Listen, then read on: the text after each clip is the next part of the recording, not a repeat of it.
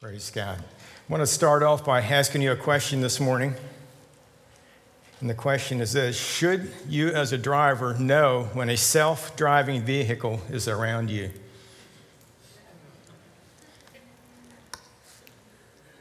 It's an article by Peter J. Armstrong. He's the president and CEO of our local chapter here of the AAA. And this is from their, I forget if it's monthly or quarterly magazine, but anyway, I get it at the house. And so I was reading it the other morning, and it begins like this. So you're driving down Route 422, and you glance over at a tractor trailer in the next lane as you pass by. You look again to confirm what you thought you saw. It's true. There's no one sitting in the driver's seat. What is your reaction? The idea of self-driving vehicles is moving from the someday far into the future stage to being more of a reality. And the question again is innovation outpacing public acceptance?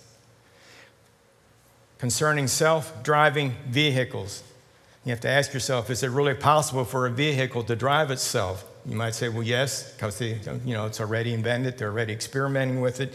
Did you know that the Commonwealth, Carnegie Mellon, and also the University of Pennsylvania in their robotics research program are forerunners in this whole technology, and that the Commonwealth of Pennsylvania is tops in this research? That's why you're going to see it more and more, especially in the Pittsburgh area, and see it in around here. But it's becoming a reality.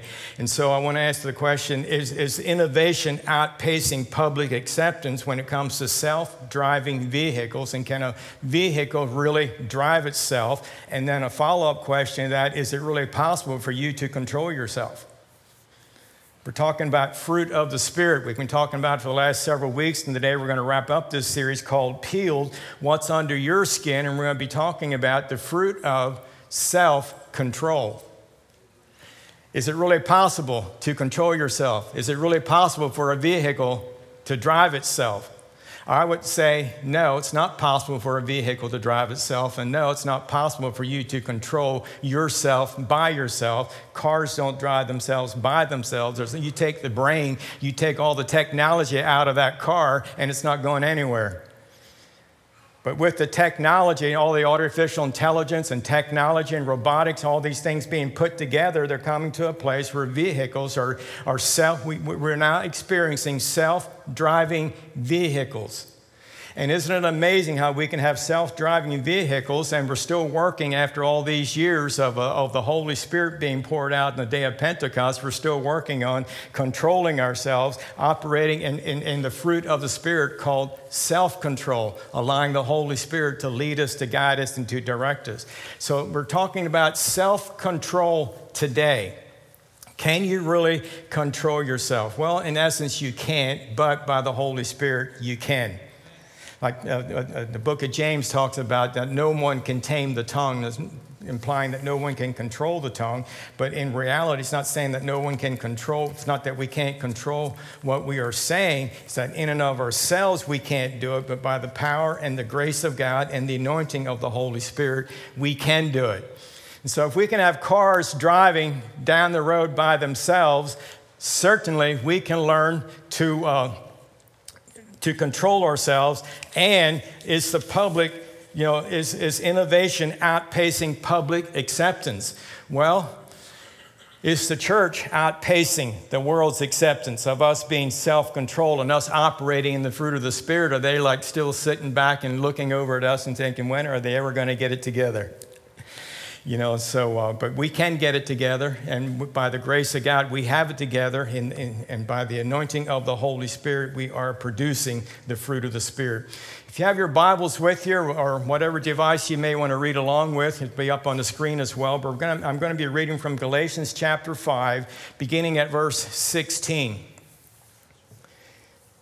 And it talks about living by the Spirit's power. And Paul, the Apostle Paul here is contrasting living by the Spirit's power versus being controlled by your flesh, allowing all your fleshly desires to control you or to govern your life, and contrasting the two. In verse 16, it says, "So I say, let the Holy Spirit guide your lives. Then you won't be doing what your sinful nature craves." The sinful nature wants to do evil, which is just the opposite of what the Spirit wants. And the Spirit gives us desires that are the opposite of what the sinful nature desires.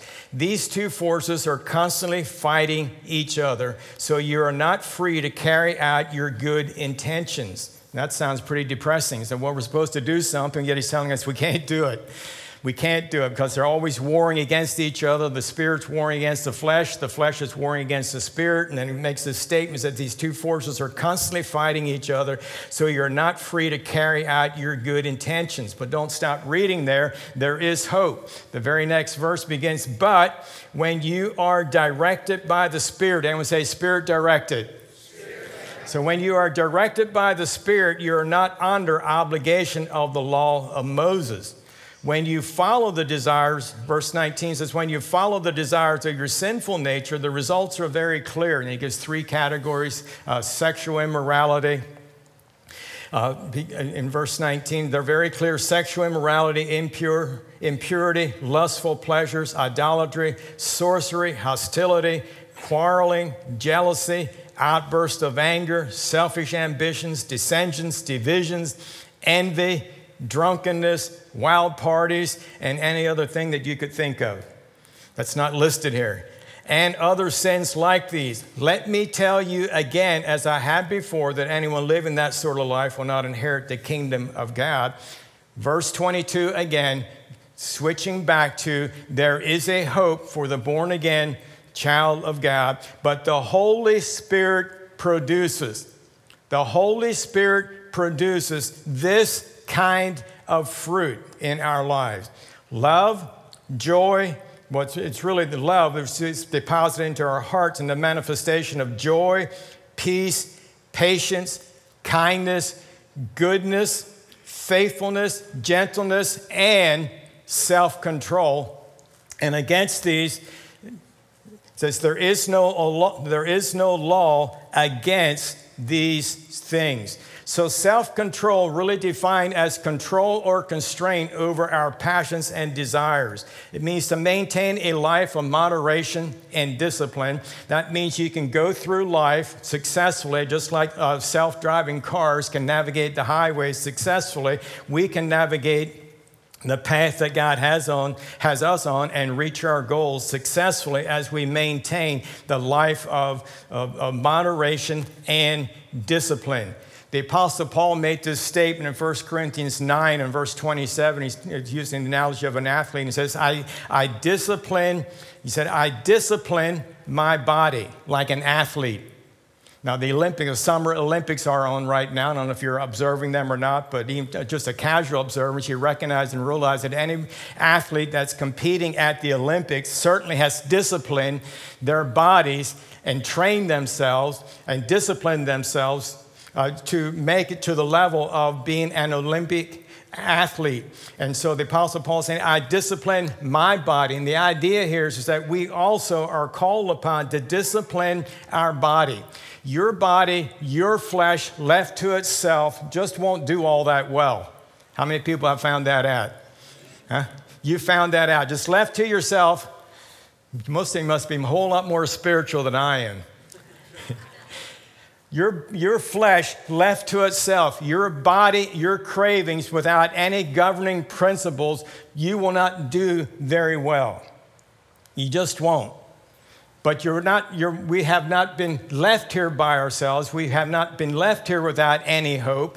We have been given the Spirit of the living God. We have been given the Holy Spirit of God to dwell within us, to lead us, to guide us, and to direct us, to show us things that are to come, to remind us of things that we need to be reminded of, to empower us to be the witnesses that we are to be, and so that we can also bring discipline bring moderation and discipline into our lives, that we can restrain our passions and our desires and bring them into a discipline and into a lifestyle that is God-honoring. In 1 Peter chapter 2 and verse 9, it talks about adding to our faith or supplementing our faith. And one of the supplements that we are to add to our faith is the gift of, the spirit of self-control. It's something that you add to, and it's something that you want to purpose to be growing in this fruit of self-control. It's within you. The fruit is in you, just like the peace, the joy, the patience, the kindness, faithfulness, gentleness, self-control is in you in seed form, and you can develop this and maintain and come to a place, as the Apostle Paul said, I discipline my body. Not just align your body to do anything that it feels like doing or wants to do, because like I said, it won't fare all that well. So here in verse 17, we have the conflict of the sinful nature of the flesh, contrasting that with the leading of the Spirit of God, and saying how the two are they are opposite. The Spirit's desires are opposite of what the sinful nature desires, and it creates a conflict within between the Spirit of God and the free will of man. But you have that free will, and in the free will, you want to always be making the decision, I'm not going to go with the nature of the flesh. I'm going to be led by the Spirit of the living God, recognizing and celebrating that His promises to me are yes and amen. He will always be here for me. He will always provide everything I have need of. I can put my complete and absolute trust in Him. So it's defining the conflict in verse 17, but if you back up again to verse 16, it begins by saying, so I say, let the Holy Spirit guide your lives. Let the Holy Spirit guide your lives. Don't try guiding yourself. You can't just put your car that you brought to church this morning, you can't just put it out on the road and tell it go do its thing. No, you need a car that's been programmed to be self-driving. If it's not programmed for that, you're not going to do it. But your life, you can program your life to be self-controlled. Self-controlled. Long before we at University of Pennsylvania, long before we had Carnegie Mellon, long before we had any of these universities, thank God for them, but we had the University of Heaven give us the Holy Spirit of God. And we are hardwired by the Holy Spirit of God to be self-controlled. We don't need outside forces governing us as far as making choices, making right choices, taking care of ourselves and being kind and being loving and being peaceful and joyful and faithful and gentle and so forth. We have it. It's within us. We need to allow it to develop and then put our trust in the Holy Spirit. Just like if you were to place me in a self-driving car, I'll admit to you, it would take me some time to get acclimated to that, to not want to grab the wheel or sit behind the wheel in the first place. If there's even a wheel in it, I don't know. But nonetheless, it would take me some time to be comfortable with that. But in reality, you've probably experienced it more often, more frequently than you think you have. If you've done any flying or so forth, you've probably been in airplanes where you're not knowing, but the computers landed the plane. The pilots are there to oversee everything, but you've pretty much been automated for quite some time already.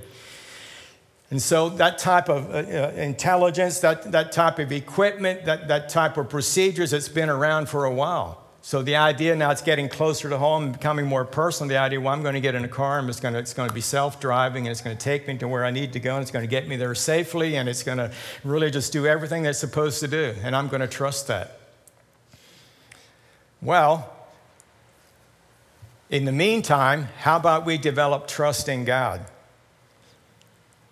You've been fearfully and wonderfully made in the likeness and in the image of Almighty God.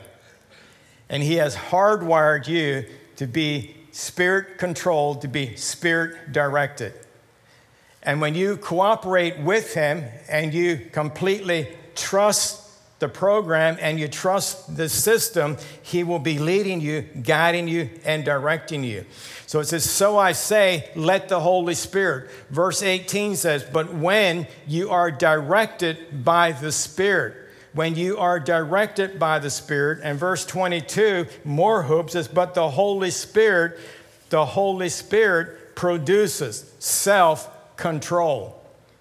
Don't be leaving here today thinking, all right, I really need to be producing self-control in my life, and come up with all types of rigid rules and guidelines and all these things that I'm not going to do any longer, and all these things that I'm going to do, and just make up this big list of things. I encourage you, rather than make up a list of what you're no longer going to do and a list of what you're going and what you are going to do, is make it a goal that I'm going to spend time with my Creator. I'm going to spend time listening to Him. I'm going to be inviting the presence of the Holy Spirit into every situation in my life.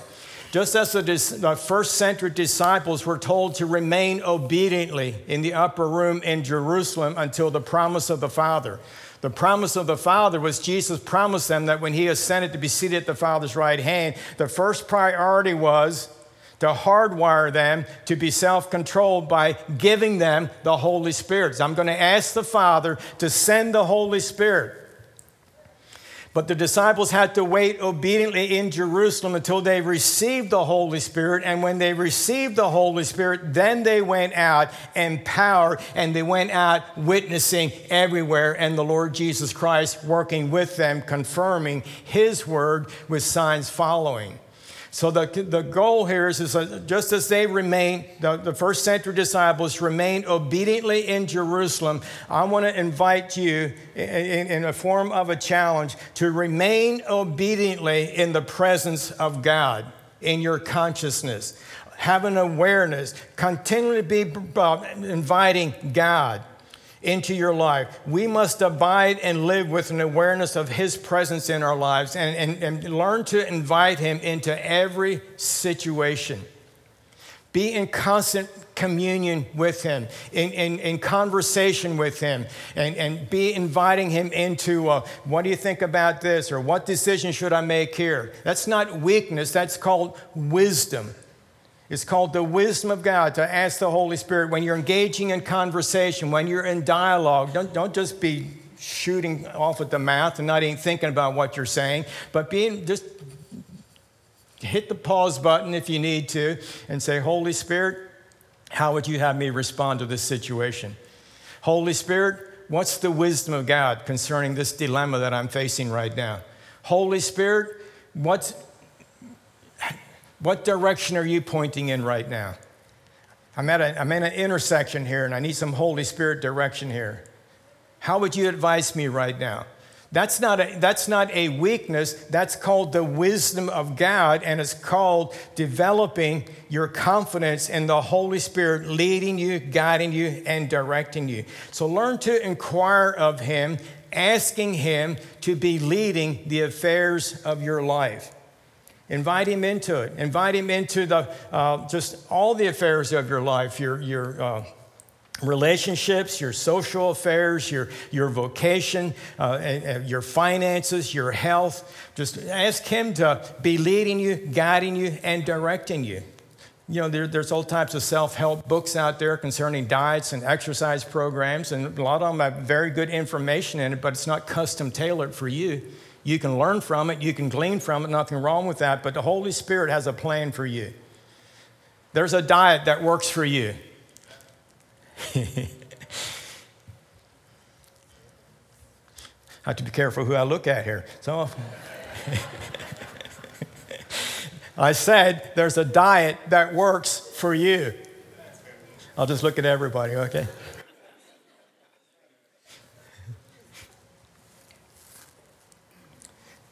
There's a financial plan that works for you. There's wisdom for you concerning your relationships, your spheres of influence. There's wisdom for you in that area. So learn to make it personal. God is madly in love with you, recklessly in love with you, faithful to you even when you are not faithful to him. He remains faithful to us even when we lack in being faithful. And that's how much he loves us. That's how passionate he is toward us. And that's how much he wants to be involved in the minute details of our lives. And he's interested in his Holy Spirit living within us to lead us, to guide us, and to direct us. And not only is it God's will for the Holy Spirit to lead us, guide us, and direct us, but it's the Holy Spirit's assignment from heaven.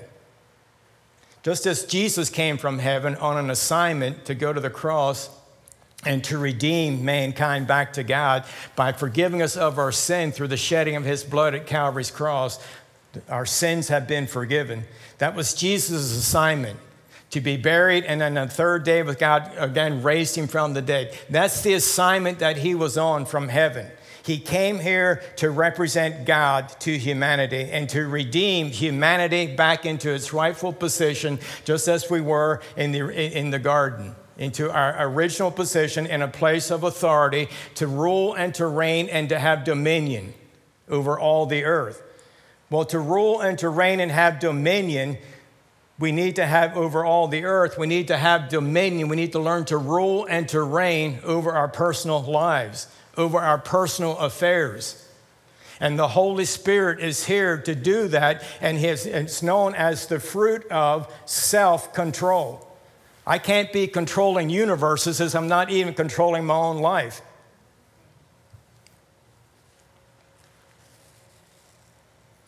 So the Holy Spirit is here to empower you. It's his assignment from heaven. And we do well to embrace him and to welcome him rather than to be resisting him in the flesh.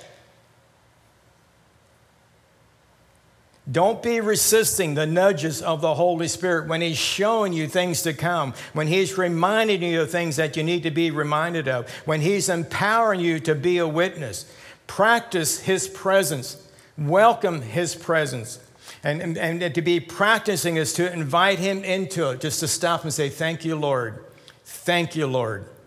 Father, I thank you for your presence in my life today. I thank you, Lord God, for your wisdom. I thank you today, Father God, that your word declares that you have been made wisdom unto me, that I have the mind of Christ, and all his promises are yes and amen. So you have the mind of Christ. Practice that. Thank God for it. That's self-control. Don't be speaking negative over yourself. Say, oh, I'm just such an idiot. Oh, I'm just, I'm such a weakling, or I'm so insecure, or I'm so, stop the negative self-talk and embrace what the Holy Spirit is whispering into your ear and what he is communicating to you. And you do that by practicing his presence. Abide with him until you have a peace. Abide with him until you have a knowing. Abide with him until you sense I have his presence, and to welcome his presence, that he's with you, he's leading you, he's guiding you, and he's directing you. And as you practice this, you will experience his promises. And you will begin to enjoy his abundant provision. And you will begin to rest in his amazing protection over your life. The Holy Spirit produces the fruit of self-control. Yes, you really can be in control in the name of Jesus through the power and the anointing of the Holy Spirit. You can make the right choice. You can be at the right place at the right time. You can always say the right thing. You can always do the right thing. You can always steward your money accurately. You can always do it in a way that is honoring God. You're dieting and you're exercising and your comings in and your goings out, you're going to be experiencing the favor and the grace of Almighty God. And because he has a terrific plan for you, he loves you and he has a terrific plan for you. And you are coming to a place where you are allowing the Holy Spirit of God to have complete control. And you are coming to a place, just as innovation has a tendency to outpace public acceptance, the Holy Spirit leading you and guiding you. The idea of that is no longer outpacing your acceptance of that. You're open to it. you're receptive to it. You're receptive to him, the Holy Spirit of God, leading you, guiding you, and directing you. Verse 22, Galatians 5, but the Holy Spirit produces this kind of fruit in our lives: love, joy, peace, patience, kindness, goodness, faithfulness, gentleness, and self-control. There's no law against these things. No, they can't fail, because the love of God never, ever fails. So you can know, by the grace of God, by the authority of Scripture, and by the promises of God, he's promised you his Holy Spirit to lead you, guide you, and direct you. Your life, I'm not sure where you're at in your walk with God, as far as, many of we come into a place of accepting Jesus Christ as our Lord and Savior, and we're excited about that, and as time goes on, we can have a tendency, you might wane from that, and things might become lukewarm, and there's not much is happening, doesn't feel like much has changed, and life is still the same as it used to be, and I'm just not seeing any progress in being able to make good choices, being able to have a good sense of control of my life. I want to invite you to just really be open to receiving the fullness of the Holy Spirit of God. Jesus told the disciples, don't go into all the world. Don't be trying to control your lives. Don't be trying to do this thing called being a Christian without receiving the fullness of the Holy Spirit of God, who is our very power source. He's the very brain. He's the very intelligence of everything that we need. And he is available to you today by simply opening up your heart and receiving him into your life in Jesus' name. Amen. Praise God. So if you never received Jesus as your Lord and Savior, that's step number one. That was the mission of Jesus. He came to forgive us of our sin. He went to the cross, shed his blood. The Bible tells us that God so loved us that he sent his only son, Jesus, that whoever believed on him would not perish but have everlasting life. You believe that, and you receive that into your heart by confessing him as your Lord and Savior. You receive the gift of eternal life. Then he also teaches us throughout the Word of God. We see, especially in the book of Acts, we see over again how years after the day of Pentecost that the Apostle Paul and others, as they bumped into different Christians at different pockets of believers at different areas, how they prayed for them to receive the fullness of the Holy Spirit. And they received the infilling of the Holy Spirit. And many times it was manifest. One of the manifestations that was the speaking in other tongues. Praying in the Spirit is so vital in coming to a place of learning to be self-controlled. And it kind of seems paradoxical. You think, well, gee, when I'm praying in tongues, I really don't feel like I'm in control. My mind doesn't even know what's going on. But yet when I do that, it enables me to be self-controlled. Yes, because Scripture teaches that we build ourselves up in our most holy faith, praying in the Spirit. The Holy Spirit gives you a prayer language, and you pray in the Holy Spirit. And so be open and be receptive to the things that God has for you. And come to a place that, yes, I believe that the promises are yes and amen. And I see where my life can fit right into verse 17, where it says the sinful nature wants to do evil, which is just the opposite of what the Spirit wants. And the Spirit gives me a desire that are opposite of what the sinful nature desires. And these two forces are constantly fighting each other. You're tired of the fight? Good. Because when the Holy Spirit comes into your life, he is here to direct you, and you are no longer under bondage to the law of Moses. So if that's speaking to your heart like it has to mine, I remember being a Christian for some years thinking it has to be more to Christianity than this. It's not all that thrilling. It's not all that fulfilling. It's not all that, I'm not really sensing a whole lot of things different than before. And then one day I was introduced to the Holy Spirit, and everything changed. Everything changed. And that's available to you today. And so if you need to be born again or to be filled with the Holy Spirit of God, I want to invite you to stand up, and then we're all going to stand up together. But you stand up, and I'm going to pray with you and for you.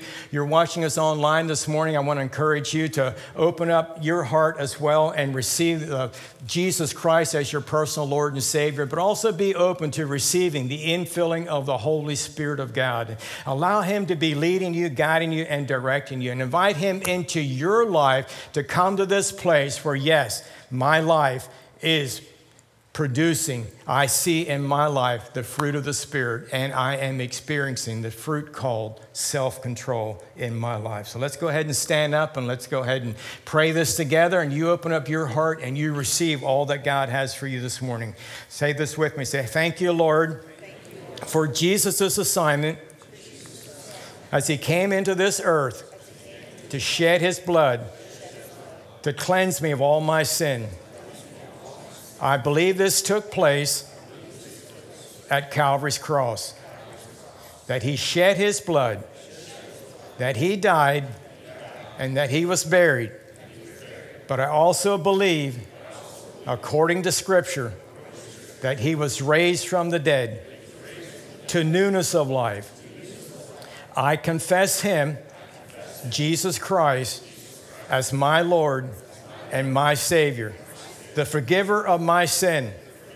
Thank you for it, Father. I'm a new person in Jesus' name. And Father, I also thank you this morning for the fullness of the Holy Spirit of God.